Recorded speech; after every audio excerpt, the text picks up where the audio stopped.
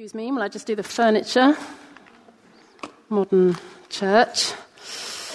All right. Thank you so much, Joe, Nigel. Thank you so much for inviting me. Thank you for the welcome I've received. Thank you to musicians. Thank you for the coffee that was offered. Church takes work, doesn't it? And I think sometimes, it's good to breathe out and realize that actually what happens before a service starts is busy and a lot. So thank you for everything you've done. I really, really appreciate it as someone who goes to a church where the chairs have to be put out and put back and yada, yada, yada. So as Joe said, I've come from London this morning. I live in southeast London. My name is Racheal Griffiths, and I was living in India with my family. The family I lived in India with are my husband Andy and my two daughters, Phoebe, who's 16, and Fleur, who's 14. None of whom are here now. Two of them are like, oh, yeah, I would come, but, I've been invited to so-and-so's house. And so the kids are, I don't know, they're in different houses across London. And I do know where they are. And my husband is in India, not for International Justice Mission, but for the role he has now, looking after a foundation that funds grassroots organizations across the world to use sport for social transformation. So that's kind of where we're at now. I'm going to tell you a bit more about us as I talk. But the other thing I want to say is a huge thank you to the group of you who pray. Is it once a month? Edward and Catherine, where are you? Thank you so much. How can I tell you how much that means to people who work for IJM to know that there are people who actually put their coat on a Wednesday night and Tuesday night, schlep out to a prayer meeting that oftentimes you won't want to go to because that's prayer meetings, right? We don't always want to go to them. And that you bother. And the people who are with you, that they bother. It is actually the game changer. So thank you. And please do not ever feel that it's a waste of your time. It's incredible. It is moving mountains, quite literally. So, not literally, but it feels like a mountain inside for the people who work for IJM. So thank you for that. Okay. We've got some, I just need to, I do workshops, I do theatre workshops in schools, and so I'm not used to people not talking back to me. So I just need to know who we've got in the room. We've got the young people are staying in, fantastic. Who's 11? Is someone 11, or are you older than 11? What have we got? So you've got 11 to 18. Awesome. I'm really, really glad you're here. This is massively about you and about any students who are here. Hello. Lunch is soon. This is massively for you as well. You are the generation who can end slavery in our lifetime. Just put that out there. All right. So I am here on Freedom Sunday representing International Justice Mission to tell you about a gross injustice, many, many grotesque injustices that are taking place around the world today. The injustice brought upon the family in South India who have a $25 debt to pay off, and they go and accept work in a brick kiln in South India where it's very, very hot, and they go to work making the bricks and carrying the bricks and stacking the bricks for many, many hours a day, and they think this is their job, and then the time comes to be paid and they're not paid, and they realize that eventually they're never going to be paid, and they talk to the owner about being paid, as he said that they would be when they took the job, and he beats them and asks them to go back to work, and he doesn't feed them properly.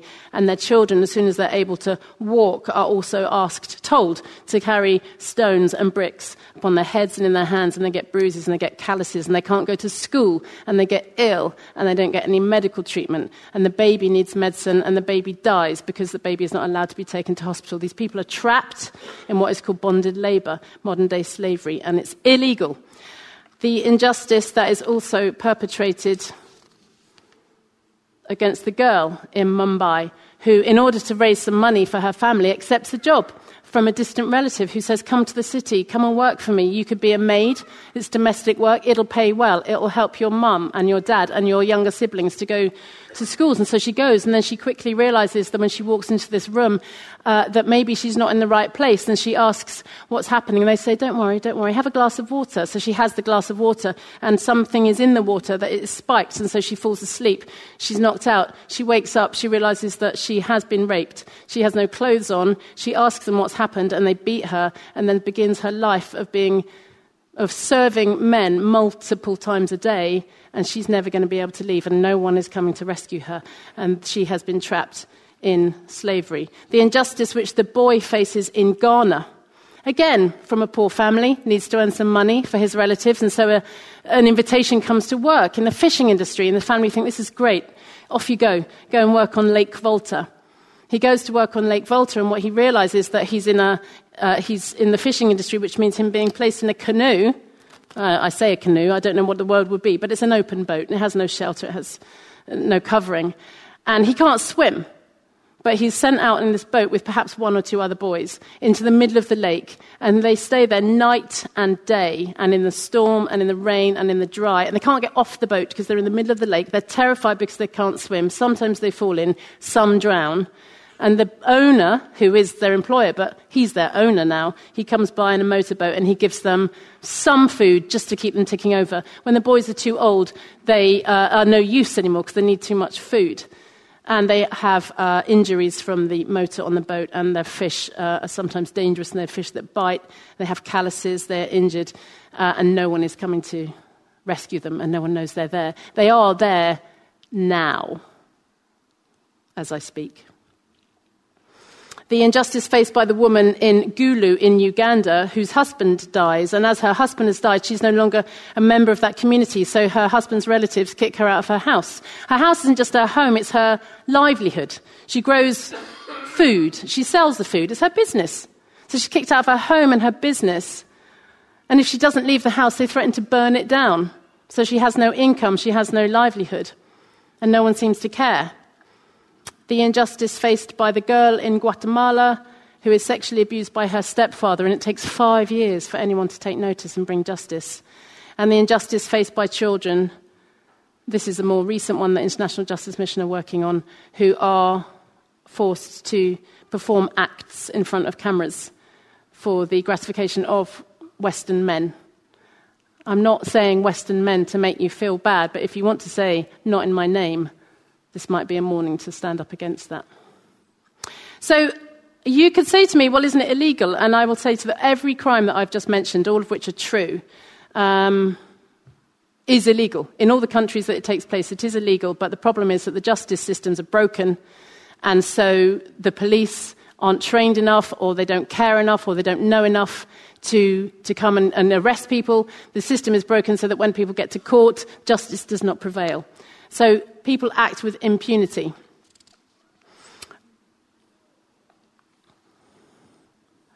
I realise that this is white font. Next time I'll use a darker one. But last week, some new statistics came out about slavery. Statistics from the International Labour Organization and a foundation called the Walk Free Foundation. And they have discovered through extensive research that in 2016, 40 million people 40 million were in slavery around the world. 5 million of them were in sexual forced labour, so prostitution or performing acts in front of a camera, as I've just mentioned. And women between the age of 15 and 44 are more likely to die from gender-based violence than they are from motor accidents, cancer, war, or malaria combined. So we're in church, and I'm talking to you about this here, and we've been singing worship songs, and so the question is, where is God in this, and does God mind that this is happening? Well, of course he does, but one of the difficult things when you encounter these injustices is to know how to talk to God about it, how to look for him in it and say, where are you? What do you do about this? What do I do about this?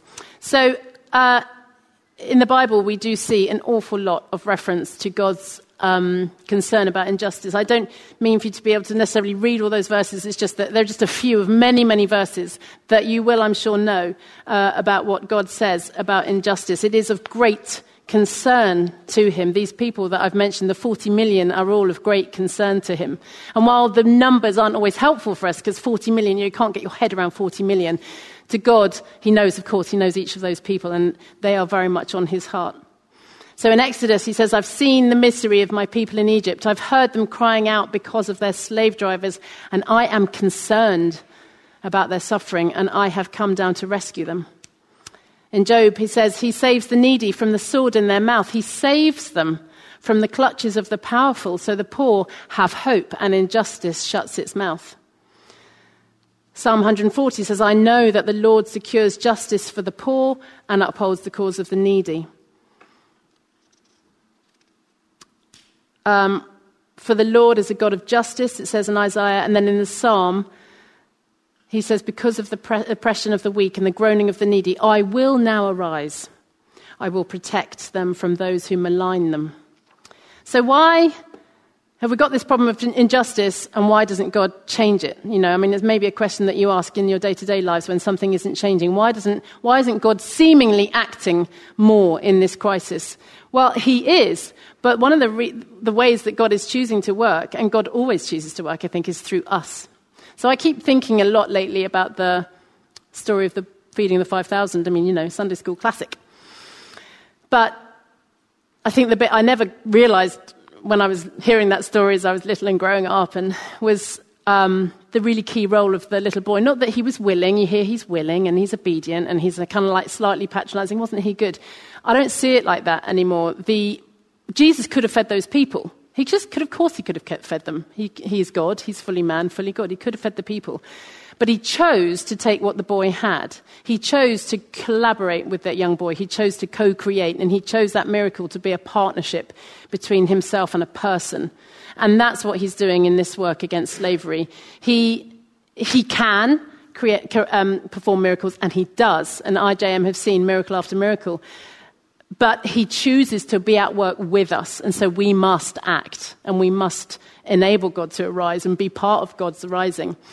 So all International Justice Mission are very much in collaboration with God. They are the largest casework-based anti-slavery organisation in the world, and they protect the poor from violence throughout the developing world. And they partner, one of their key things is they partner with local authorities. So they're very committed to working with local police, to collaborating with local government officials, that this is a partnership. This is not a kind of parachuting in and doing this great work. It's very much about working within systems in order that systems can be repaired and improved. They work in 18 offices around the world, across 10 different countries, and their headquarters are in Washington, D.C. And we were living and working in Chennai in South India. Their vision statement, IJM's vision, is to rescue thousands, protect millions, and prove that justice for the poor is possible. And there's a lot of talk now within IJM about ending slavery within our lifetime. Students, young people. The model that they use, I'm just going to give you a highlight of how they work. There's a lot of anti-slavery organisations all doing brilliant work, but this is the model of International Justice Mission. They rescue. So teams of investigators will have been at work underground in different contexts, working out where slavery is. And in India, it's really difficult sometimes to see, because you might have a building site where the people are free to come and go, but it looks identical to a building site where people are not free to come and go. So you have investigators who work for months and months and months investigating. They smuggle phones into the people in these facilities. They try to build relationships. If someone is allowed out, perhaps, to go to the market, as is sometimes the case, the investigators befriend them and try to begin to form relationships with them. That work is deeply oppressive for the investigators, because they see and they meet people in slavery. They can't just go and get them like that. They have to wait to form the operation, wait for the police to agree, wait for the government official to agree, wait for all the administration to happen. Then they go back to work the next day, and they've met someone in slavery the day before, and they have to keep going. So if you're praying, pray for them. They are they're in a lot of darkness.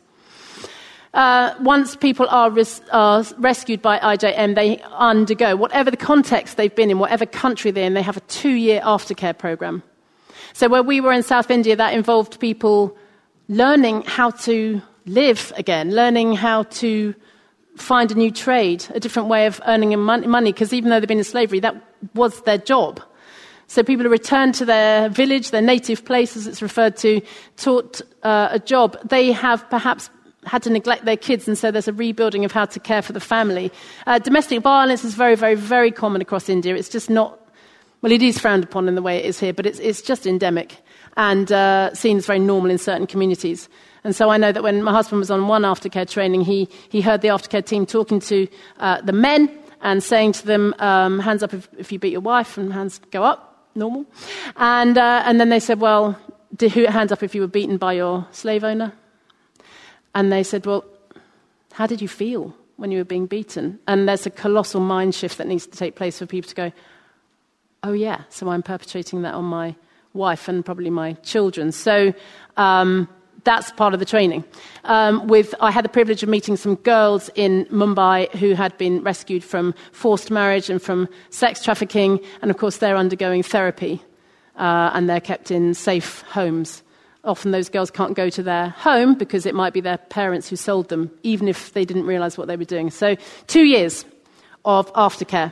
And then the legal teams kick into touch as well, because restraining the perpetrators is crucial. Very, very difficult. Not easy. You just don't go up to someone and arrest them in these contexts. In India, again, in bonded labour, the owners are enabled just to disappear.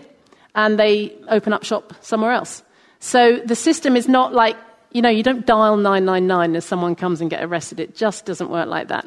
And so there's a huge amount of effort and time and money and energy that is required to put together the case to restrain the perpetrators. And then, of course, the next challenge is to get the case to court and for it to be upheld in court, where oftentimes there is corruption and everything is conspiring against this working.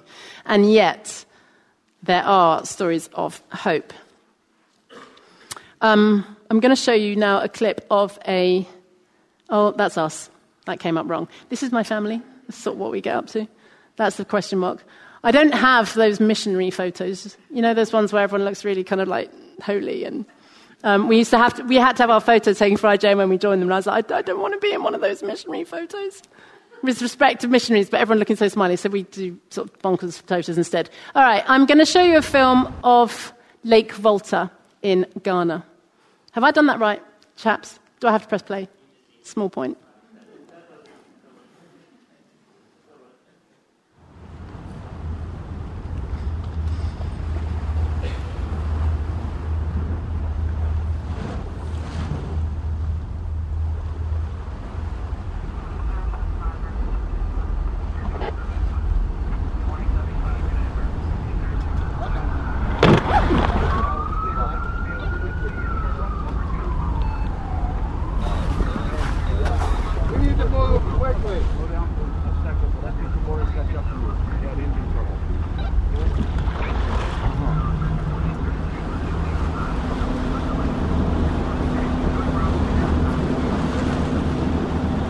Got Gideon, and we handed him over to the police.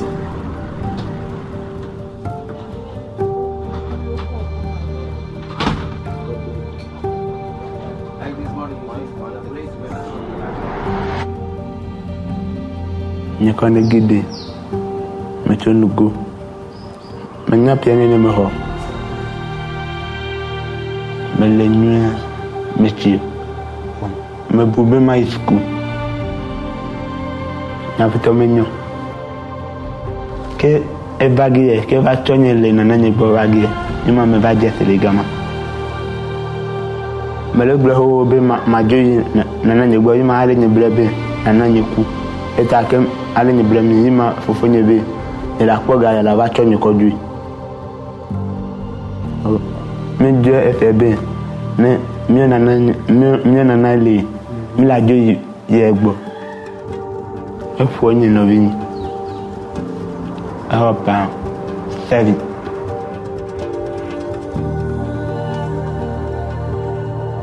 Oh, maintenant il y a un bébé, un an et demi. Mais du bébé, un an et demi, ne va pas le nier. Il m'a que midi, il m'a mis back bloc à mon mauvais, il m'a dit que le mauvais.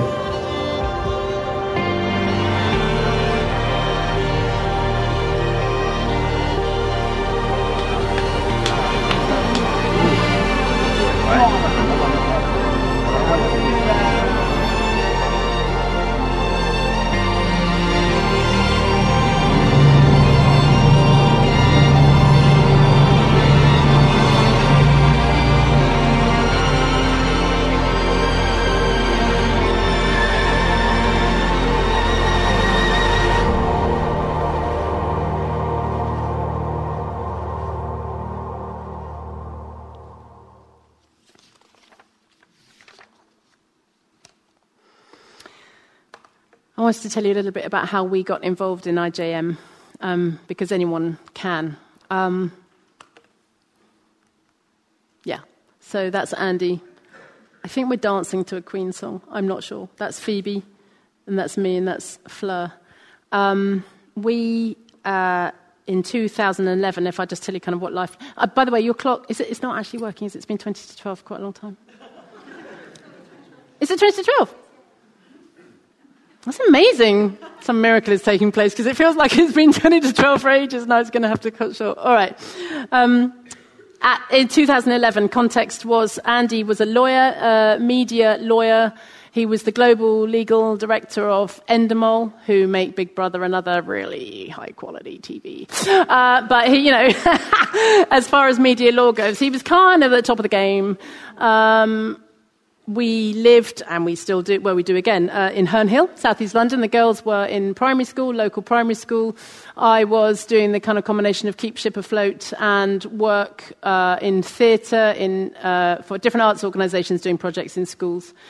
And, supporting our local church, kind of doing what you do, privileged, following Jesus.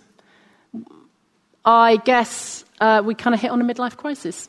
That's the kind of way that I often express it, but I would probably, if I dig deeper, I would say that I think I was bored, and I wasn't sure that we'd got it right, and was it all stacking up, and kind of, is this it? Now, asking, is this it, is quite a privileged question, isn't it? Because you usually ask if this is it when things are all right. Do you know what I mean? If you're in dire straits, you want it to change, but if things are okay, you kind of ask. So I recognise that it was a privileged question to be able to ask. And I'm not someone who kind of... I guess one of my greatest fears in life is mediocrity. Really, like it will just tick along. Is that it? Is it going to tick along? And is that what being a Christian is? Because I didn't sign up for that. So we decided to shake it up a bit, and we looked at... And Andy, by the way, was, while he had got to this position of so-called success, however you want to frame success, and he realised that it was very empty. And that, a lot of Christians say that, but and I'm really big on Christians not necessarily having kind of working in Christian jobs. That's not a comment about that at all. But I think you've got to know that you're meant to be there, and he was beginning to feel emptier and emptier and emptier. And ultimately, he said, what I'm working for is income. So we were like, all right, what's going on here? This has got to change. So one day I went to Lewis, because like in London, everyone moves to Lewis, like it's a thing. It's nice, and it's still near London, but you feel like you've moved, and, it's a great secondary school, and people do that. So I went to Lewis for a day, and I came back, and I was like, that's not going to be enough, is it? I moved to Lewis. Yay! So we started to look at Andy moving into the charitable sector. He is a missionary kid. His parents were Bible translators in an indigenous Indian tribe in Brazil. I was not interested in doing that, thank you very much. Luckily God knows what we're like, so he didn't stick me into an indigenous Indian tribe in Brazil. But my husband had grown up in that context, loved it. And so we had within us this kind of like, should we go somewhere? And our children were at a good age for getting on a plane and going somewhere else. So... over a period of I guess it all took a year, we began to talk to International Justice Mission, because we'd heard about them. We'd heard about a friend of a friend who was a barrister who'd moved from London to Bangalore to free slaves. And we're like, ooh, can you do that? Lawyers can do that? That sounds exciting. So let's have a look at that. And we began to talk to International Justice Mission. It became pretty clear that we were going to be quite a good fit for one another. And so we, in August of 2011... packed up our house, packed up the school, kind of left. And Andy was offered the job of field office director in the office in Chennai. And a week before we were meant to fly out, we were told that we were not going to get given our visas. So we thought, okay, well, we're going to stay with Mum for a week or two. And 5 months later, after my family, I know I'm not looking at them because they're like wincing, because they had to live that more than we did in a way. We had 5 months of just not knowing what was happening, if we were going to go tomorrow or never. And you start going, did we hear God? Are we meant to be doing this? And I got sacked as the homeschooler. Kids sacked me. Thanks for that. Not great at maths. good at French, but not great in maths. So, so we eventually did leave. And on the 3rd of... yes, I'll tell you about that in a minute. On the 3rd of January, it's a terrible photo, but I just want to show you, that's us at Heathrow going goodbye. 2012. On the journey towards working out if we were going to do this work with IJM, I did kind of happen upon a verse. I was reading something in Hebrews, and I just thought, I'll just read a bit more. And in that reading a bit more, I came across these words. And this is from the Message version. It says, so let's go outside where Jesus is, where the action is, not trying to be privileged insiders, but taking our place, our share in the abuse of Jesus. This insider world is not our home. We have our eyes peeled for the city about to come. So I had felt that God had given me let's go outside as 3 words. And in fact, we had fridge magnets made and we gave them to loads of our friends. And so really nice over London, I go to my mates' houses and there's a let's go outside magnet on the fridge because I felt like God gave us a strap line. He gave me a sentence, gave me a strap line. And actually, interestingly, it kind of carries on. So we went outside. We were very privileged. We are very privileged. We were privileged in India. I'm not pretending that we went and kind of packed it all in. And it's a job. Working for IJM is a job. You know, we had an income. But we just felt that we needed to go outside. And because God loves me, it's the words where the action is. And he knows what I'm like. So he said, you want action? I'm going to dump you in Chennai in South India and see how you get on. Well, I didn't get on very well. I can honestly tell you at first. I would say that... for the first 6 months, I was a bit of a car crash. The culture shock is immense. Anyone who's been to India will know that. It kind of is a sensory overload, and it kind of knocked us sideways. But whereas Andy had a job to do, I was kind of absorbing everyone's shock. And our children went to an international school, so they were very fortunate to do that. But it took a while. Eventually, I was able to get involved in some theatre projects and do some work with some girls who've been rescued from sex trafficking and some theatre with women in a slum, and that's all good. But that took a long time. And I just found my feet, and we found it was kind of the right time to come back. So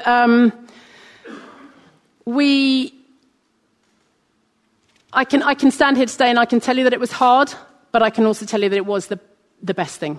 The best thing that we've ever done. And it's really hard to imagine that anything's going to come close to that. And really, that's what I want to sort of say to you today about getting involved in the work of justice and partnering with International Justice Mission in any way you can. It takes you into a very dark place, even if you're going to, you don't have to move to India. But from wherever you are, if you begin to dig deep, and those of you who pray once a month will know that if you begin to investigate what's really taking place and to try to understand where God is in it, you get taken to a dark place. And it's horrible, but I believe we've got to go there. We're not unaccompanied there, but we've got to get into the darkness in order to understand it on a deeper level. And so we were oftentimes involved or hearing stories of deep, deep darkness. But I think we needed to go there to encounter it. And, of course, that's where you encounter God. And why was it such a meaningful experience? Well, because, you know you're alive, however hard it was. And it was hard. And it was hard in funny ways. Like sometimes we were just really bored or lonely. We were between expat people and NGO people. We were kind of in between. We didn't quite know where we belonged. We didn't used to get invited to many parties. Don't like that. Like getting invited to parties. So we were taken into this darkness. And I think anyone who prays for this kind of work will understand what I mean. But I think something happens to us when we get involved in the work of justice. And so I didn't ever work for IJM, but I lived it, and I still do, and I support the UK office, and that's why I'm here today. And I think if I can say anything, I think something happens to us when we get involved in the work of justice. And I would say definitely that if you want your faith to get shaken up, if it needs more meaning, if you're going through the motions a bit, we can all do that as Christians. If it's becoming a habit, or you just can't get where's this excitement, and where's this life to the full that Jesus talks about, I do believe that it's in the work of justice, not exclusively, but significantly within the work of justice, because, it's a call on all of our lives. It isn't actually a choice. So what will happen to us when we get involved in the work of justice? Well, there's that really famous phrase in passage in Isaiah 58, which I'll just read to you, when God says, is not this the kind of fasting I've chosen? To loose the chains of injustice and untie the cords of the yoke, to set the oppressed free and break every yoke. I'll cut down to the bottom, and it says, if you spend yourselves on behalf of the hungry and satisfy the needs of the oppressed, then your light will shine in the dark, rise in the darkness, and your night will become like the noonday. There are so many promises in there for us. If we don't sit around talking about things and bickering and worrying about, me worrying about the PowerPoint, and things like, just to get too insular, if we begin to be heartbroken for things that break God's heart, something is going to happen in us. And it will happen even if you're not relocating from your home. I remember then going, like we do with the Bible, oh, wow, Andy's the field officer. His light's going to shine in the darkness. He's going to be full of... And he actually was exhausted. And, I kept going, where's this light? Where he was exhausted. The work is exhausting. People said to us, it's going to be great for your marriage. Christians say stuff, don't they? Why do we say stuff like that? I don't know it's going to be great for my marriage. Do you know what I mean? So people would say that. I'll share this with you in all honesty. I remember looking at Andy about 3 months in and thinking, I don't even know if I like you anymore. And I mean that seriously, because we were just head down coping. Good for my marriage. We did survive, of course, and I would say we thrived, but not in that way that we all kind of think it's going to be shiny and fluffy. It was not shiny. It wasn't fluffy.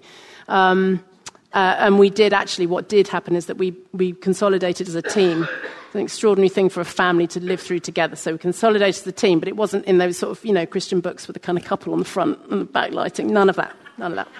You're not going to get that in Justice, I can tell you. But we did feel more alive. And what I will say about Andy is that I realized later, the line which says, you will be called the rebuilder of broken walls. So he didn't glow. He was exhausted. But he was able, in his time in the office, one of the unique things I know he did was to repair some relationships that had gone askew in that office over years. And he, just in the way that he's been gifted, he was leading an office freeing slaves, but there was some repairing that took place. And I said to him one day, you're the repairer of broken walls. You know that lovely thing I didn't expect you to get? I thought you were going to be shiny, exhausted, grey repairer of broken walls. I'll take that. I probably should close soon.